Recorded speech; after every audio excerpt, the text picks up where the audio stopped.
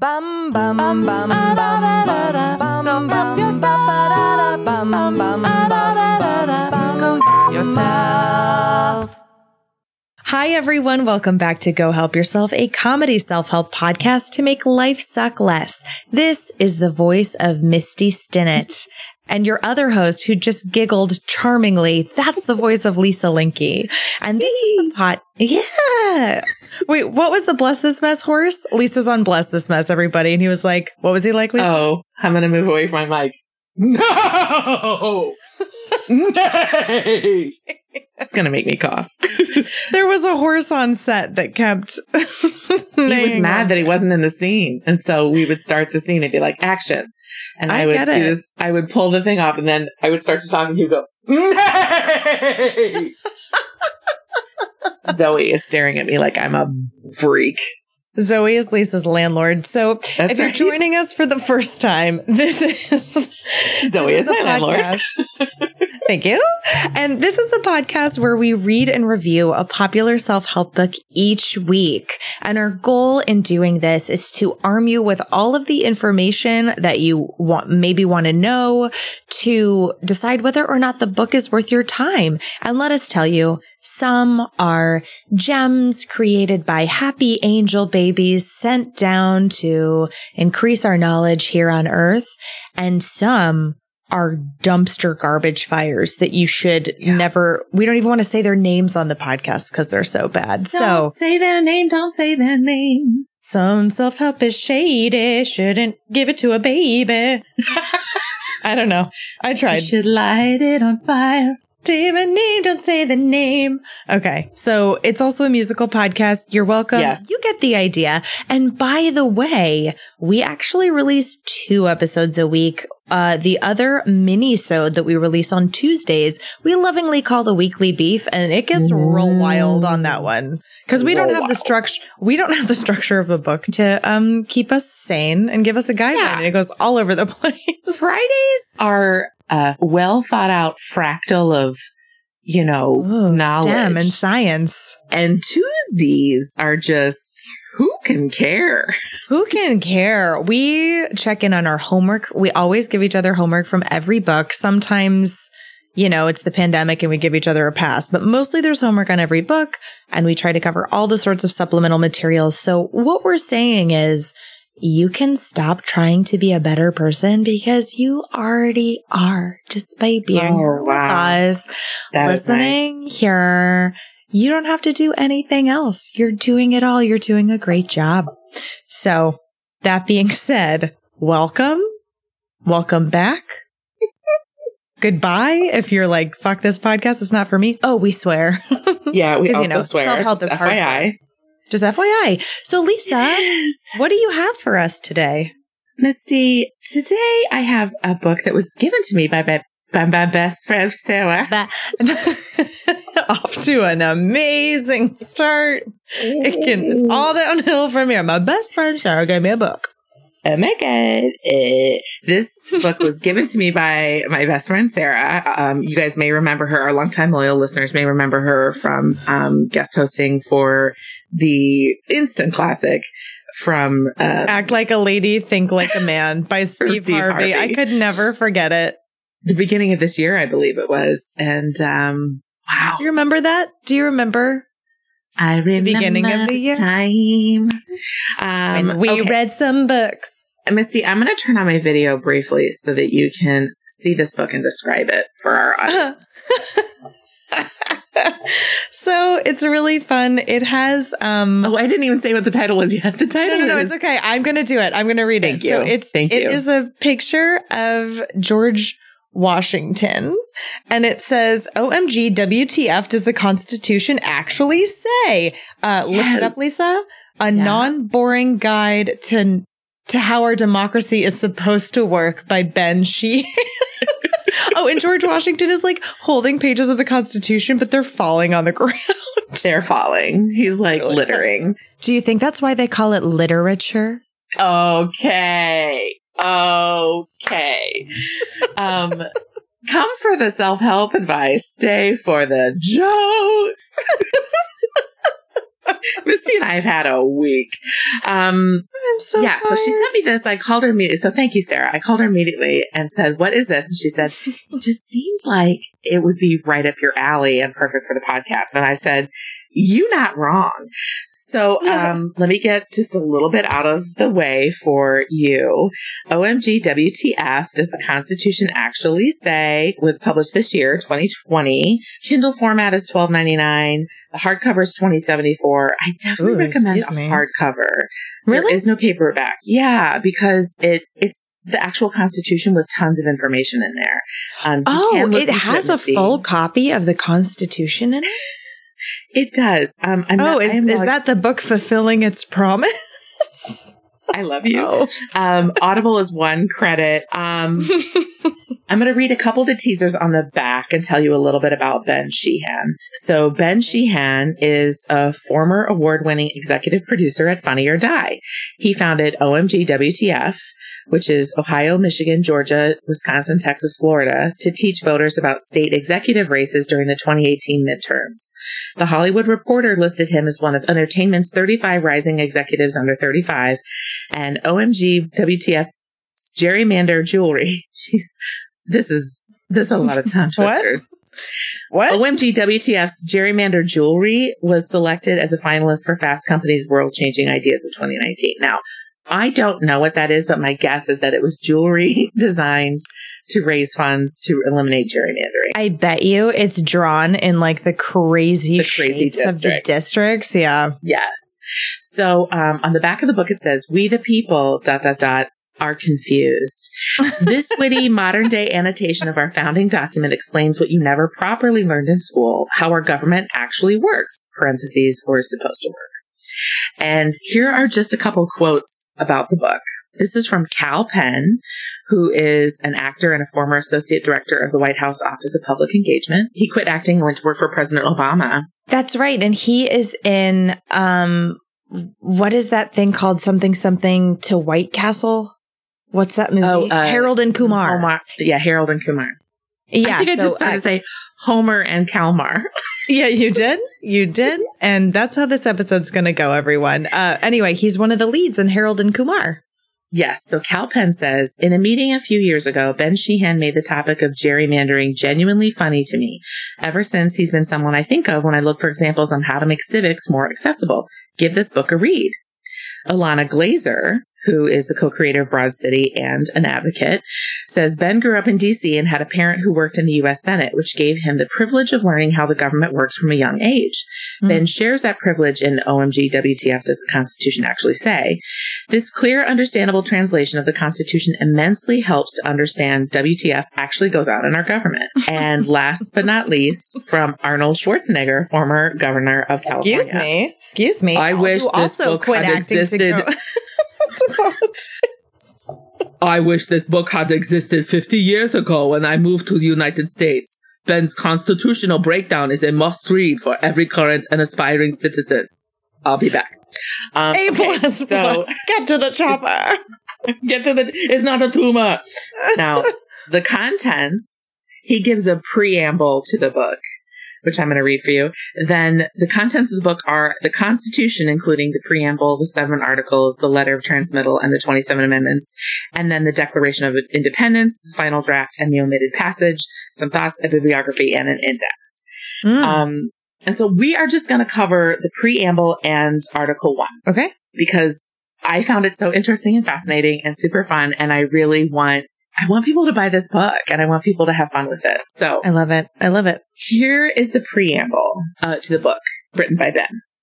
He says, the Constitution is America's instruction manual. Think of it as our terms and conditions, the things you get whenever you download an app. Because like other terms and conditions, most of us don't know what the fuck is in it. Only 39% of American adults can name the 3 branches of government, despite their being outlined in the Constitution's first 3 articles. One moment. Zoe, not today. Again, no.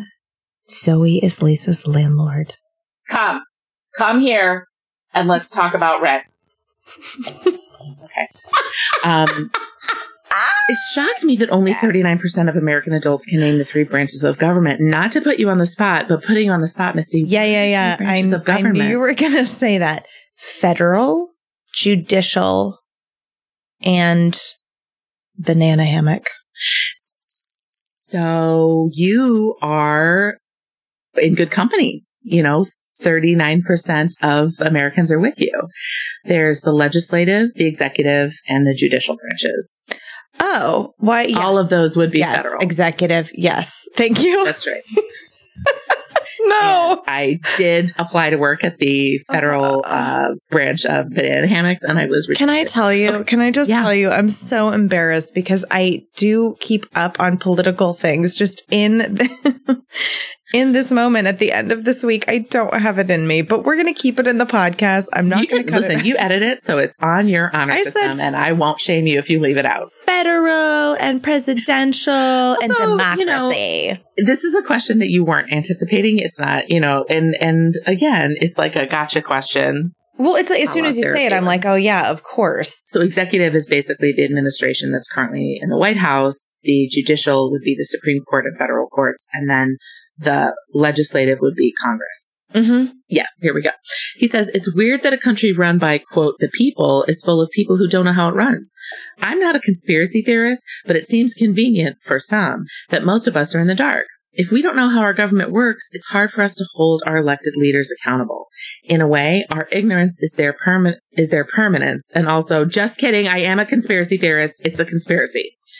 That's what he says. And he says, looking at our education system today, I don't really get why most schools shoehorn, quote, how government works into U.S. history or social studies. It feels like a class that deserves exclusive focus. Growing up, I remember nodding along to the names of our founders, the dates of pivotal events, and the stories of how we came to be.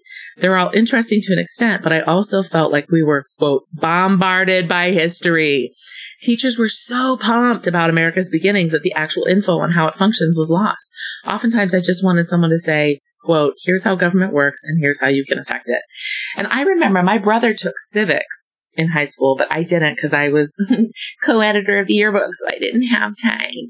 But I wish civics were a requirement in addition to history and social studies. Oh, my high school did not offer civics.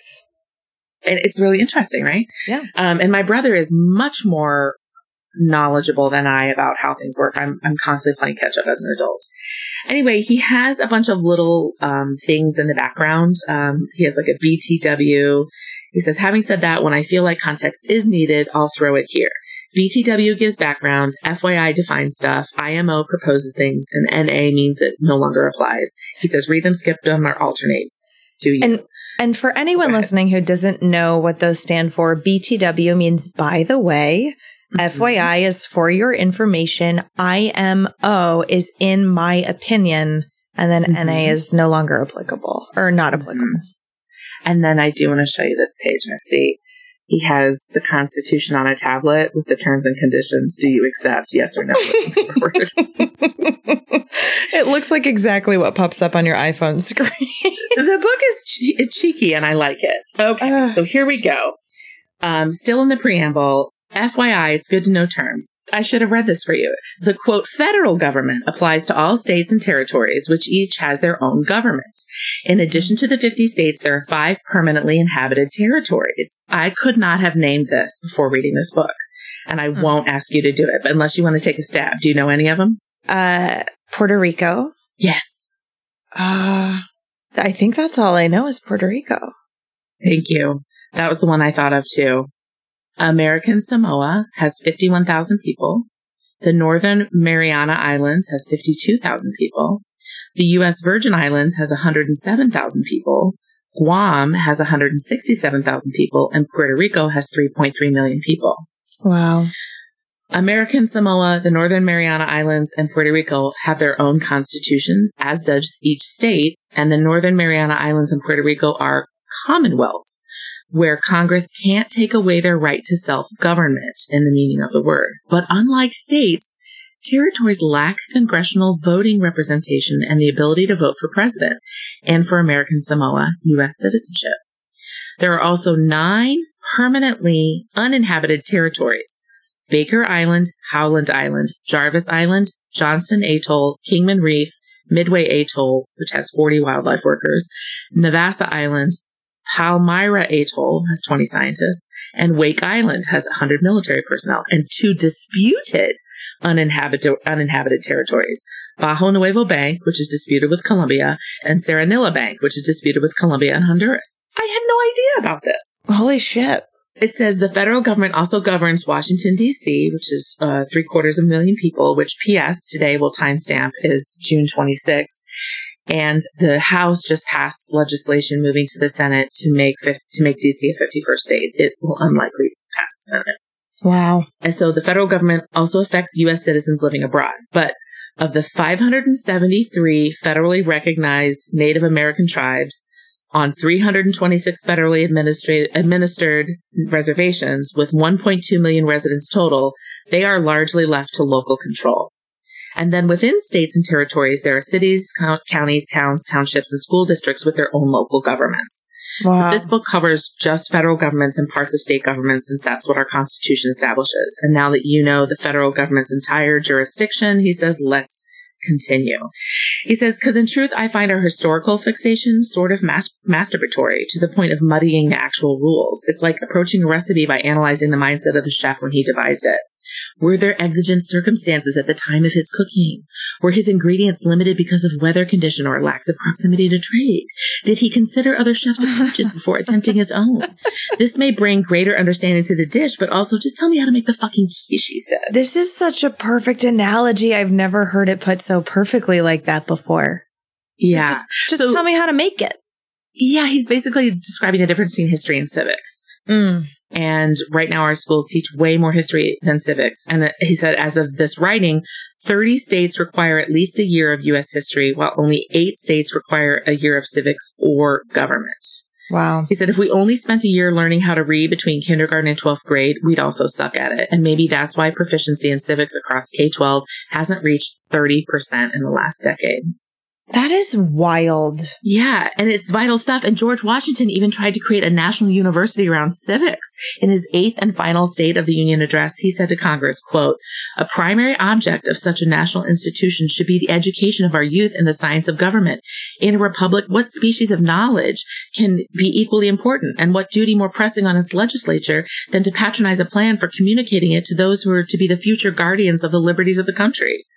Which is fascinating. Wow. So why this guy wrote this book is he was cleaning his apartment. He came across his pocket Constitution from 8th grade. I have a pocket Constitution. I do too. He's like, I was lucky my school distributed them. And out of curiosity, he decided to reread it. And he says, honestly, it was rough.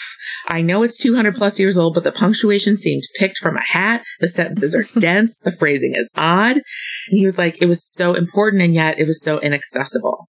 So he says, of every country in the world, we have the oldest constitution still in use. Oh, really? We do? And in the original document, they wanted to make the Constitution a living work, and they wanted to make it, every constitution expire naturally by law at the end of 19 years. And then they were like, what? No. Yes. Why 19 years? In September of 1789, 6 months after the Constitution took effect, Thomas Jefferson wrote to James Madison about treating Constitution as living works so that past generations didn't force outdated principles onto future ones. He said, every Constitution then and every law naturally expires at the end of 19 years. If it be enforced longer, it's an act of force and not of right. But that would require that, and that was only, 13 colonies. Can you imagine 50 and maybe 51 states? 5 territories and 9 all agreeing on a new constitution? Chaos. Absolute chaos. Absolutely. Yes. So. Hold on. It's so, real quick, it's just so funny. Like, I do think of us as a pretty new country. Yeah.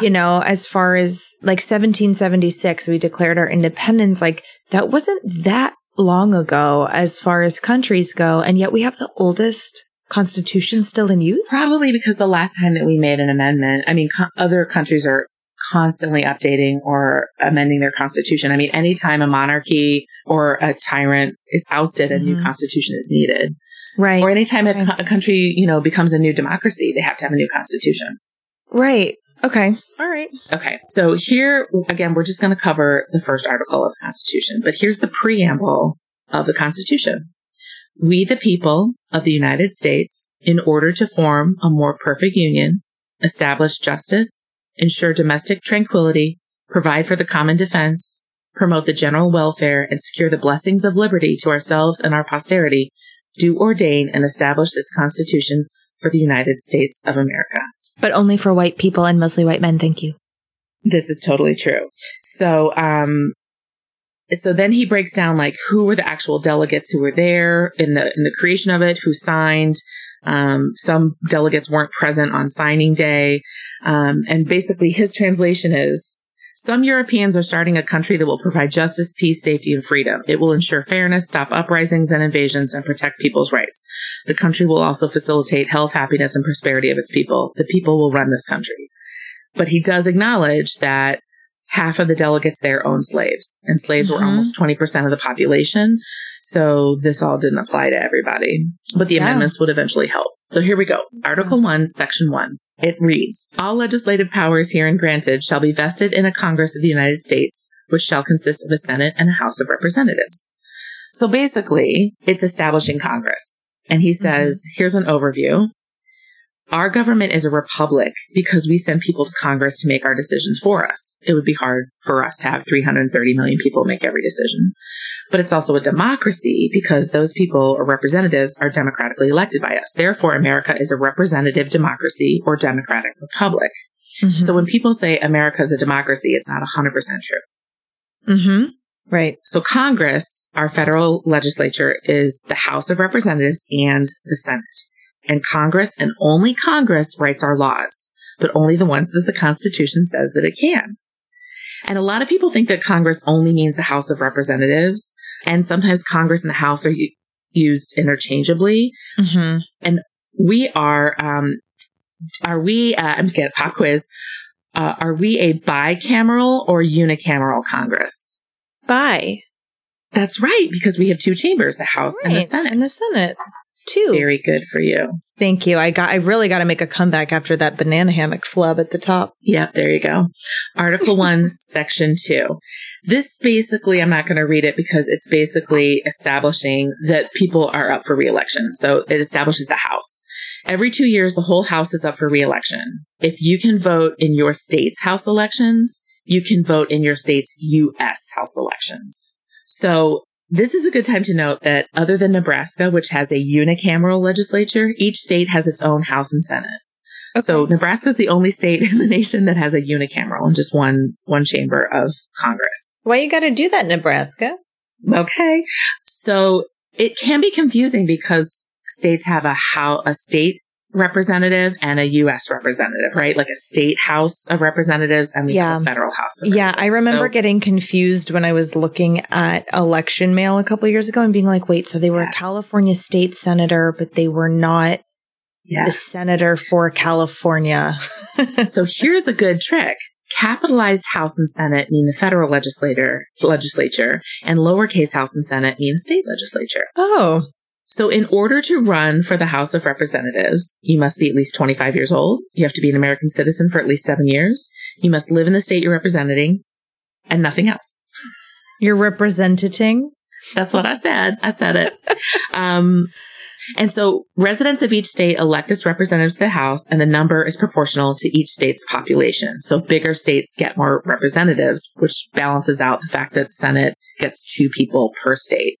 That's why filling out your census form is super important, because we need an accurate count. So Article 1, Section 2, actually, there's a part of it that no longer applies because it had to do with counting enslaved people as a percentage of a whole person. Right. So it's interesting that we're still working off of this document that has language that doesn't even exist in our day-to-day working.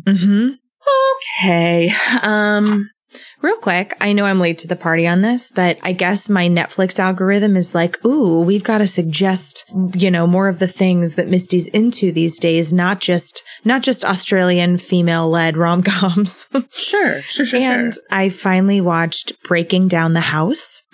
So that's the documentary where Alexandria Ocasio-Cortez and 4 other women, I think it's like Cori Bush, It's fascinating, but they all run for Congress. And I just have to say, watching the behind the scenes of what was happening, because I really became aware of her when her videos went viral and was just like, she's so eloquent and she's so passionate. And I do feel like she represents me, and beating that incumbent that had been in office for like 14 years. She was only 28 years old. Yeah, she's a waitress and then an organizer for Bernie. Yeah. I mean, it was just absolutely inspiring and wonderful. And I love that all you have to be is 25 to run. 27. I think it's 27. Nope, 25. You're right. 7 years. Do you remember 25? You're correct. You're schooling me and I love it. Boom, boom. So here's a little piece of history. So at the time that this was instituted, states got one representative for every 30,000 people in the House. But as the population grew and more representatives were added, the House got crowded. So 140 years later, Congress passed the Reapportionment Act of 1929 that capped the number of U.S. representatives at 435, which we still have today. But since we're locked at 435 and have been for 91 years, there is now one U.S. representative for every 752,000 people instead of every 30,000, or 25 times more than the delegates intended. I hate that. I think it's so problematic. I think we have to also that.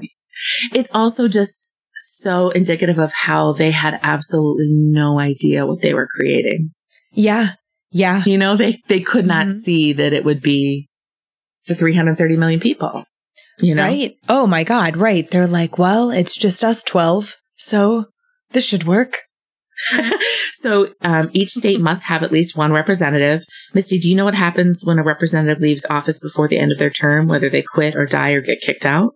Oh, I mean, I would hope that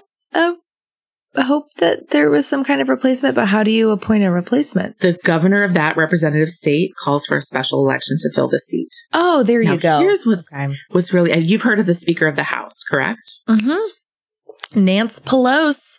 Representatives of the House choose their leader. Here is what's interesting. There is absolutely no rule for who can be the speaker, meaning the Constitution has no requirements for it. The Speaker of the House could be you, Misty Stinnett. It could be me. It could be Blake Shelton, he says. Oh, wait it could be anyone. You mean you do not already have to be an elected member of the House of Representatives in order to be the Speaker of the House? That's right. They choose their leader. Now, obviously, when you have the majority of the House, the majority party decides who they want to be their speaker. And then by a majority of votes, that becomes their speaker. But it does tend to be, and I think always has been, right? Someone who is elected to Congress. Well, so far, it's never not been a current member of the House. Right. But nowhere in the Constitution does it say that it needs to be. So, but that's why gaining a majority of the House is so important, is because your majority determines who's the speaker. That's why after the squad was elected, they had powerful meetings with Nancy Pelosi's office, and they got to put their agenda on because they said, they were happy to say, I will not vote for you as speaker, and threatened the majority there. And by squad, you mean all of the women newly elected to Congress? Yes. Amazing. Yes. And real Ilhan quick, Omar and Yes. Isn't the Speaker of the House the third most powerful person? Because it goes president, vice president, and if something happened to both of them, does it go to the Speaker of the House? I believe that it does. So, in theory, if the House of Representatives elected Blake Shelton to be Speaker of the House and he accepted, he could be third in line for the presidency. Wait. That's fucking nuts. So God, this is like out of a Will Smith, Tommy Lee Jones movie. So this is like, so what you're saying is like. But you have to, they would never elect somebody that they would never give that power to somebody outside of their party. Well, sure. But there is technically a scenario in which someone becomes president who never ran for office, was never voted publicly into office. Oh my God. Yeah. That's nuts. Misty, which chamber of our bicameral Congress has the power to impeach the president? The bottom one. Is the House. The House has the power to impeach and draw up articles of impeachment. The Senate is the one that brings up the trial. Okay. So Article 1, Section 3, this establishes that every state has 2 U.S. senators who serve 6-year terms, and senators have 1 vote in the Senate, and the vote carries equal weight. But I also hate that because California is where we live is such a massive state. And it doesn't seem as fair to have that as like Maine, which is a much smaller state. Well, you have to remember that bills can come out of either house of Congress, right? So like if it starts in the House and it goes to Senate, it can start in the Senate and go to the House. Like it in the House, we have, I think, the most next to New York. Like, I think it's, we have like 100 and some out of 400. So, we have a huge weight in the House, but it's equal in the Senate, which I think is the brilliance of them creating this, is that like everybody will be equal in one of our chambers and everybody will be proportionally represented. Right. Okay. That does make sense. Yeah.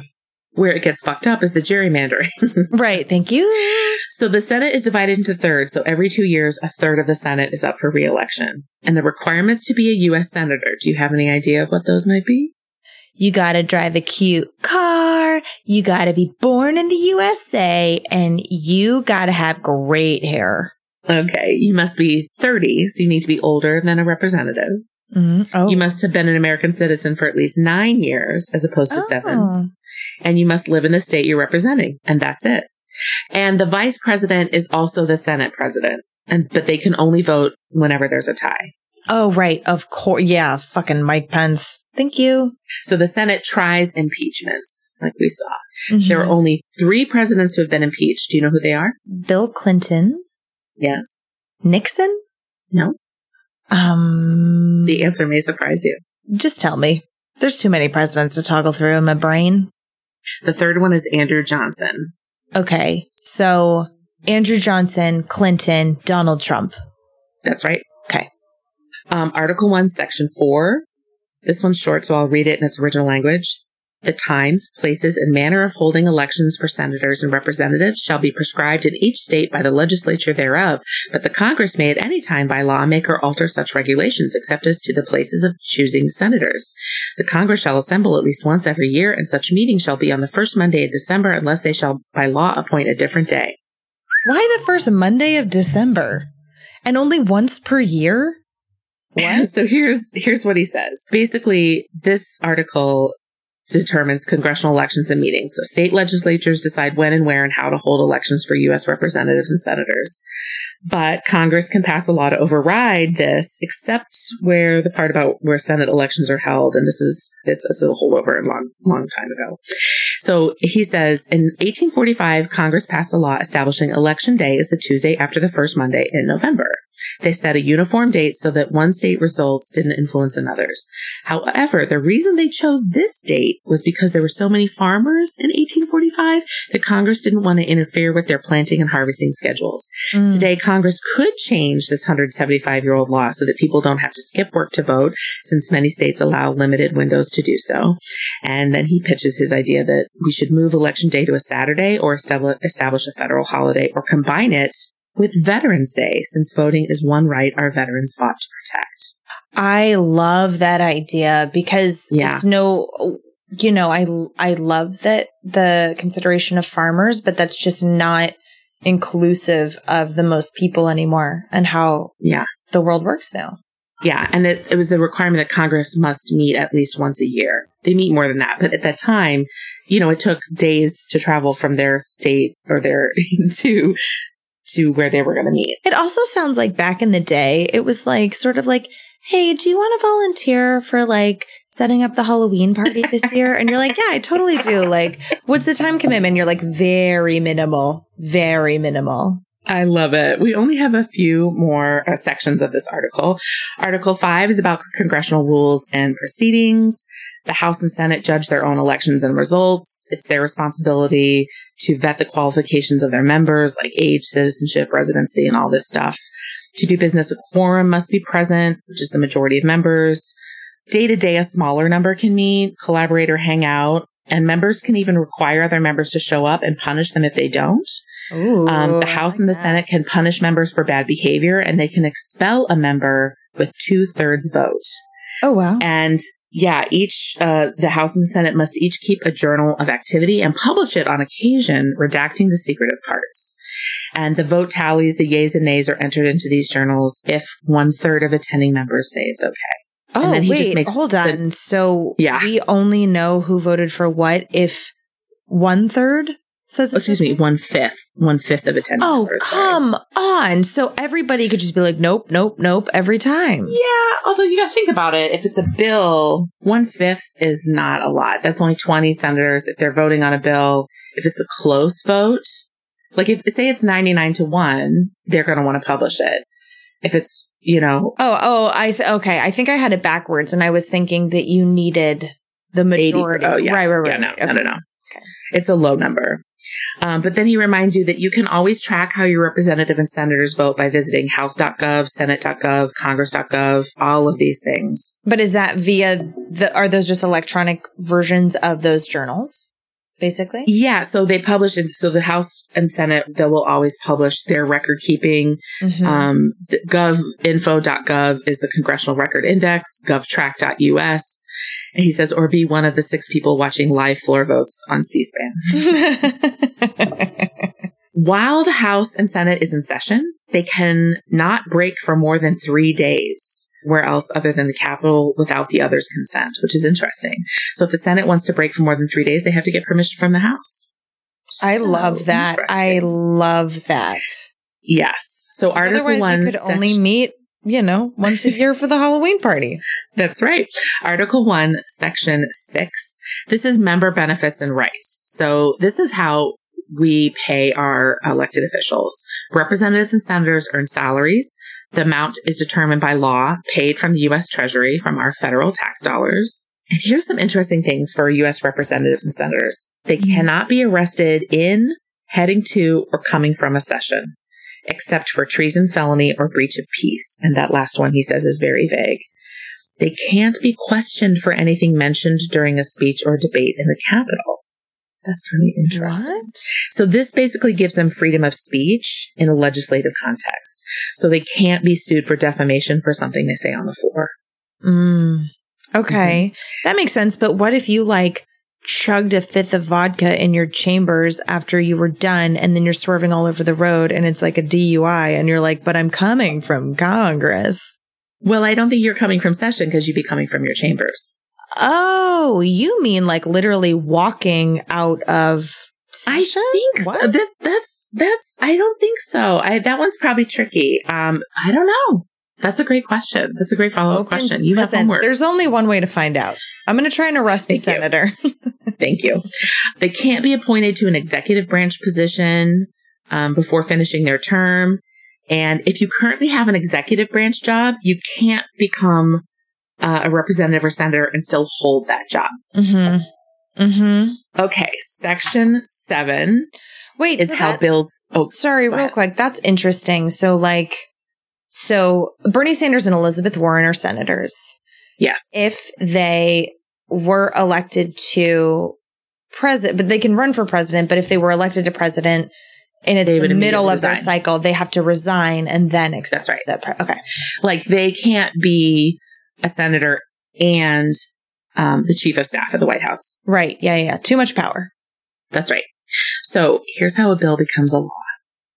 Oh. It's a flow chart. It's a really cool flow chart. And it's the real way that a bill becomes a law. Yeah. A bill gets introduced in a chamber, either the House or the Senate, and then it goes to committee. And then it may, as you've heard this phrase, I'm sure, die in committee. Okay. Meaning that it doesn't get enough attention or action or support. Mm-hmm. If it passes committee, it gets debated on the floor and voted upon. And committee is just a group of people talking about the merits of the bill? Yeah. So it could be like the Judicial Committee, et cetera, all these different committees that are set up in either of these houses. Okay. If it passes the debate and the vote in one chamber, it goes to the other chamber to get debated and voted upon. If the chamber once changes, it goes to what's called a conference and then comes back and repeats. If it is approved by both chambers, it goes to the president. Now, you have I know you know this, a little bit of what happens. It's with the president. There are two options of what happens here. What's one option? he can sign the bill into law. That's right. And what's the other option? The power of the veto, baby. That's right. And now he can send it back to the original chamber with notes. And then there's 3 outcomes of that. Oh, wait. So when he vetoes it, it's not like this is dead. Goodbye. It's like you could get another pass. Right. He says, she sends it back says, here, she sends it back to the original chamber that it came out of with notes. There are 3 options. Both chambers override the veto. And do you know how much, what they need to overdo that? What percentage of a vote they need? 2/3. Okay. If both chambers override the veto with 2/3 of a vote, it automatically becomes a law. Okay. Or it's changed to the president's liking, signed by the president, and becomes a law. Okay. Or it dies in Congress. Okay. Yeah. That's a lot of steps. Yeah. But yeah. I mean, that makes sense because it's a law. It's going to affect, 330 million people. Yeah. And this section also covers like when Congress will meet. And it's an outshoot of the fact that the king would make the colony representatives gather at weird times in weird places to exhaust them into agreeing with him. Mm-hmm. So they're like setting, this is when we meet. Article 1, Section 8, talk about congressional powers. Here are some things that Congress can do. Set and collect taxes, duties, imposts, and excises for the purpose of paying down the national debt, financing national defense, and providing for the well-being of the country. Also, these duties, imposts, and excises must be the same for everyone, but the taxes don't have to be. Borrow money on U.S. credit. Regulate commerce with other countries, between states, or with Native American tribes. Lay out the process of becoming an American citizen. Establish bankruptcy law. Coin U.S. money and regulate its value. Regulate the value of foreign money. Set standard weights and measures like inches, feet, yards, miles, pounds, and tons. Punish the counterfeiting of money on securities, like stocks, credit, bonds, and options. Establish post offices and post roads. Promote silence. That is a Freudian slip. Promote science and the arts by giving inventors and authors exclusive rights to their discoveries and works. Patents and copyrights. That's what that is. Establish federal courts under the Supreme Court. Define and punish piracies and felonies on the water. He says that one's kind of cool. Define and punish offenses against the law of nations, international law. Declare war. Do you know the last war that Congress actually declared? World War II. Which means that the Korean War, the Vietnam War, the Persian Gulf War, the Bosnian War, the War on Terror, which was Afghanistan, Al-Qaeda, the Iraq War, and other, quote, wars, have not been declared by Congress, although it authorized those engagements. Wait, how do you authorize a war but not declare it? The administration went to those parties and said, we would like to engage. And they wrote up, with permission, basically. They gave a permission slip, except when it was in Iraq, George Bush sent Colin Powell to the UN and made him make a case. I don't understand. I think we probably don't have time to unpack it on this episode, but I don't understand how you're going that's like being like, hey, I'm hit, I'm not touching you. I'm not touching you. You know what I mean? Mm-hmm. To another country. Mm-hmm. It's like, no, you are touching me, but you're saying you're not, and it's still the same effect. You're right. And that's too much to unpack. FYI, there's also all these other things that this article allows Congress to do, including authorizing military budgets lasting 2 years at most, financing the Navy, financing militias. There's a lot of discussion about what militias are. And this is just Section 1 of the Constitution? That's Article 1, Section 8. There are so many articles. We're at our last article, Article 1, Section 9, the last section of Article 1, and I'm just going to speak briefly about the things Congress can't do. Oh, great. Suspend habeas corpus unless during a rebellion or an invasion. Habeas corpus gives you the right to see a judge if you were arrested, but you don't think you did anything wrong. Right. Pass bills of attainder or ex post facto laws.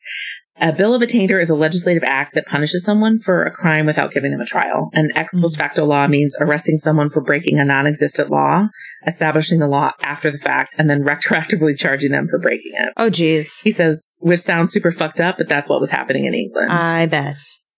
Passing some poll taxes, tax goods exported from one state to another, withdraw money from the treasury without Congress passing a law to approve, cannot grant titles of nobility or allow federal officials to accept gifts, money, offices, or titles from any person of nobility, foreign state, or foreign leader without congressional approval. But you know what's interesting? We don't have nobility here in the United States, but what we do have are billionaire CEOs, and they're welcome to accept as many gifts as they want from those people. I lied. There's one more section, section 10 of Article 1. It's the limits of states. They just limit things states can't do. States individually can't make treaties, alliances, or confederations with each other or other countries. They can't coin money. They can't establish anything other than gold or silver coin to pay down debts. They can't pass laws that invalidate contracts. They can't grant titles of nobility. He says they really hated England. Yeah, they really did. So does that mean that, like, if Louisiana's like, hey, we want to go ahead and make good on that thing we owe you for. And then Congress is like, cool. Hand me that bag of silver. Like, that's how that goes? Gold and silver They coin? can. Louisiana just couldn't do that with Georgia, as I understand it. So confused. Okay. All right. So basically, I mean, and that's just Article 1. There are how many articles? 7 articles, plus the letter of transmittal, which is like basically handing over this Constitution, and then the 27 amendments that happened after. Wow. He also covers the Declaration of Independence, and then he gives some thoughts. So yeah, basically it's him breaking down into language that makes sense, him saying this no longer applies because this isn't a thing anymore, or here's how this applies today, or this is rarely used, or this hasn't been used for 175 years, et cetera, et cetera, et cetera. This is amazing. I mean, this sounds like a really useful book, and I love that it's comedic because it just sounds like a great way to keep someone like me engaged, you know, who is maybe feeling like it's overwhelming. Yeah, well, it also, you know, I know that AOC seems like a really cool person, but I do feel like there's this veil between our public servants and the public. Agreed. I don't like to call them elected officials so much as I like to call them public servants because they do work for the public. They serve the public. Yeah. And there seems to be this chasm of like information, and I don't understand how things work, you know? And I mean, but even the people in the oldest leaders of the Senate, you know, there are people employed who understand Robert's Rules of Order because nobody is supposed to know how those things go. And if you'll watch any proceeding, you'll see somebody sitting over their shoulder and they'll get up and whisper in their ear because they understand that when somebody puts a motion, what has to be said and what needs to be done in order for it to be proper. So I guess I just want to, what I liked about this book was that it really broke things down into plain English for me to understand in current day terms. Lisa, amazing job. Thank you. What did you put into practice from this book? You know, what I did is when I read in my newspaper or when I read about the House and the Senate, I start to see them as like just thinking about them. Oh, this is our bicameral legislature. And thinking about when I saw, the House passed a bill in favor of making DC the 51st state, and it goes to the Senate. And I immediately know, no, Republicans control the Senate. They're going to say no. And so it'll probably die. It'll die in Congress, which is sadly, I know what's going to happen, but I know why. Okay. That has to feel equal parts frustrating and less frustrating to know. Well, yeah. I mean, yeah. And especially as I get deeper into working with some organizations to really affect change from like a grassroots and electoral level, like, you know, there's a very strong grasp on areas that are predominantly or have high Black voters and Black, Indigenous, and constituents of color. And like I was learning last night that Georgia is one of these states where white is not the majority. And so there's a real strong grip and an unwillingness to let go of this. And so it's fascinating.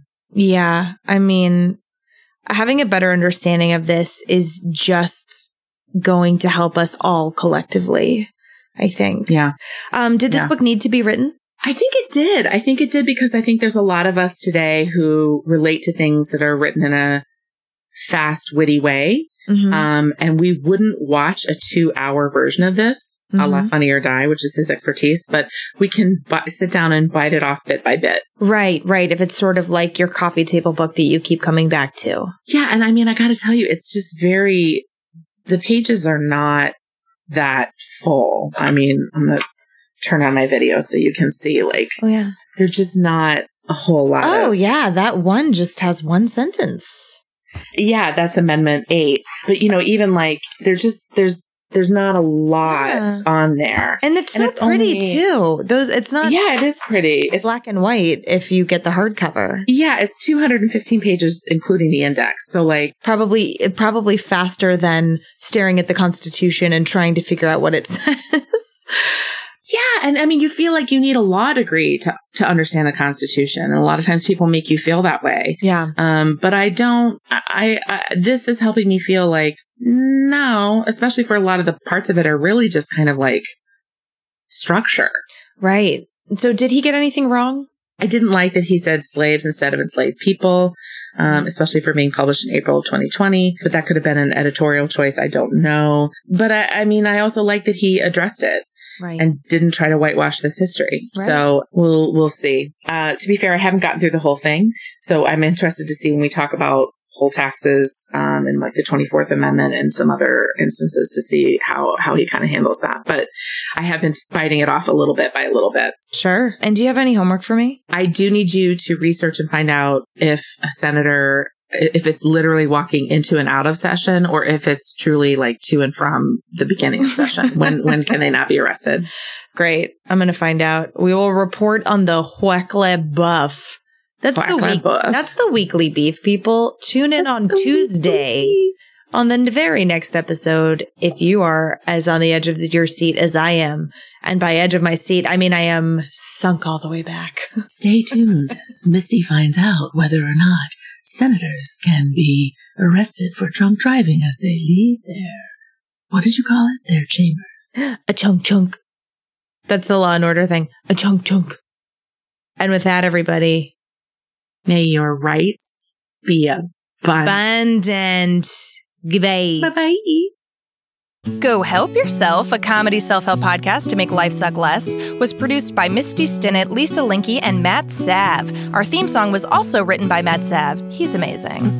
Do you want to get in touch? You do. Email us at gohelpyourselfpodcast@gmail.com. And you can also find us on the social medias, Instagram @GoHelpYourselfPodcast, Twitter @GHY Podcast, or check out our website, gohelpyourselfpodcast.com. And if you liked our podcast, please subscribe, rate, and review us on iTunes to help other people discover our show. It's really the least you can do. And why don't you tell all of your friends? Bye!